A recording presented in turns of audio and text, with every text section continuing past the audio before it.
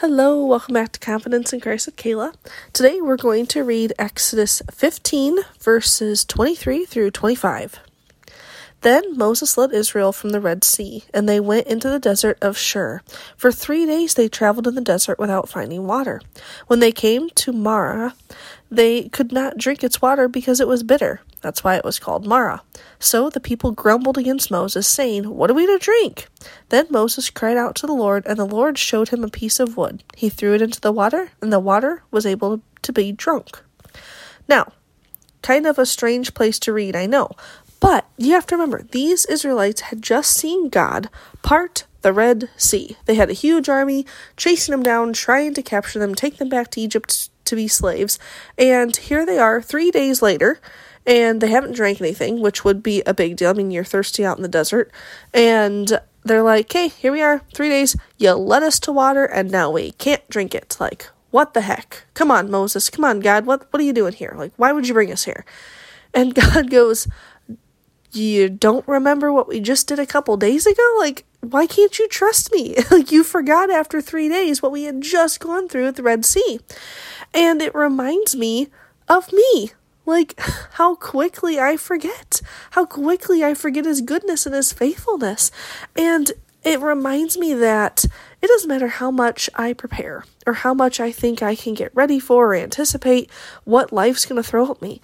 God already knows what's coming.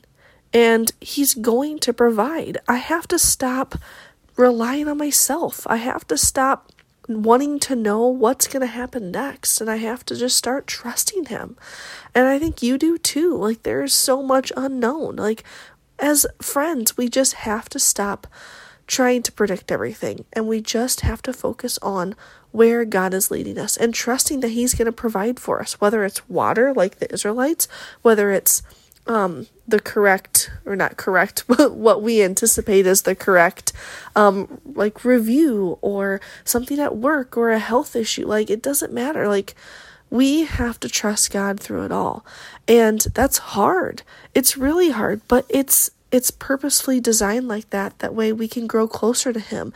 And he's trying to take away that worry and that kind of pain that comes along with us thinking we have to do it all. He is trying to take that from us, and we have to allow him to. We have to hand it over to him, surrender, and just trust him. And when we do that, he's going to show up. He promises that he will. Just like he provided that stick for Moses to throw into the water to make it drinkable, he is going to provide something that he's going to throw into our life to make life drinkable, to make it what we need it to be. And we can find confidence in that because he's going to come through for us. So today, I hope that you can find confidence that God's going to provide, that it doesn't matter what comes your way, he's going to bring the nourishment that you need. And even if the water is bitter and you can't drink it, he is going to provide a way to make it give you that everlasting life water that only Jesus can give.